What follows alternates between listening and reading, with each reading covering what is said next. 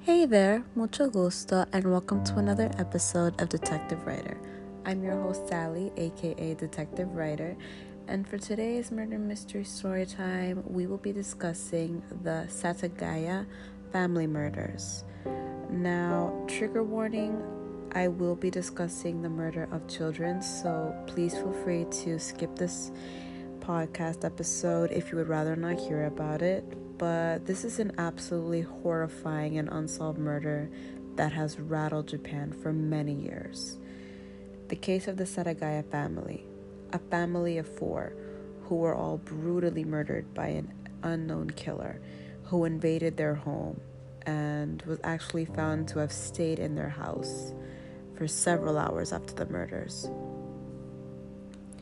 On December 31st, 2000, at approximately 10:40 a.m. Japan Standard Time, in a small ward in Setagaya, in Tokyo, Haruko, the mother of 41-year-old wife and mom, Yakuzu Mishikawa, please forgive me if I butcher anyone's names, found the bodies of the family. Yakuzu, 44-year-old Mikio Mikasawa, and 8-year-old Nina had each been stabbed to death, whereas 6-year-old Ri had been strangled by the killer's bare hands. The Tokyo Metropolitan Police Department had determined that the family had just been killed on December 30th, 2000 at around 11:30 Japan Standard Time. The intruder had unplugged the phone lines. Ri had been asleep in his bed, but he had been murdered first through strangulation, and when his father heard his screams, rushed upstairs to his son.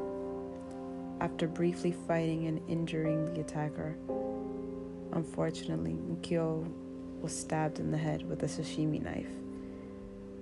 The intruder then stabbed both mom and daughter to death, as well as with the sashimi and household knife as well. The intruder had entered the house through an open window from the second-floor bathroom. He or she then climbed a tree and removed a window screen. This force of entry led police to believe that the intruder was about 15 to 35 years old at the time of the murders. Police determined that the killer had spent over 2 to 10 hours inside that house. After using the murders, after completely butchering that family to death, he used a first aid kit. He took a nap on the second floor living room sofa, consuming ice cream, melon, barley tea, and he was even using the restroom, but he did not flush his number 2.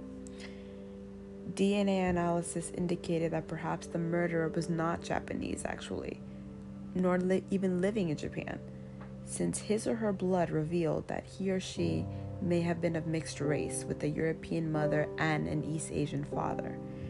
While the killer had left a few items at that scene, including his or her bodily fluids, a sweater, shoes, to this day, no one knows just who this individual was, what was the motive behind the killings, and even what happened after leaving the residence. It has been a complete mystery and has plagued the history of Japan for years. Please feel free to let me know your thoughts. What motive could someone have had to have harmed and killed innocent children, a family? Please let me know what you think, detectives. Please let me know who you would like me to talk about next. And if you were able to listen to me up to this point, thank you, and know that all victims deserve love, respect, and justice. Have a great day, night, afternoon, or evening, detectives. Stay tuned for next week, and until then, keep on sleuthing.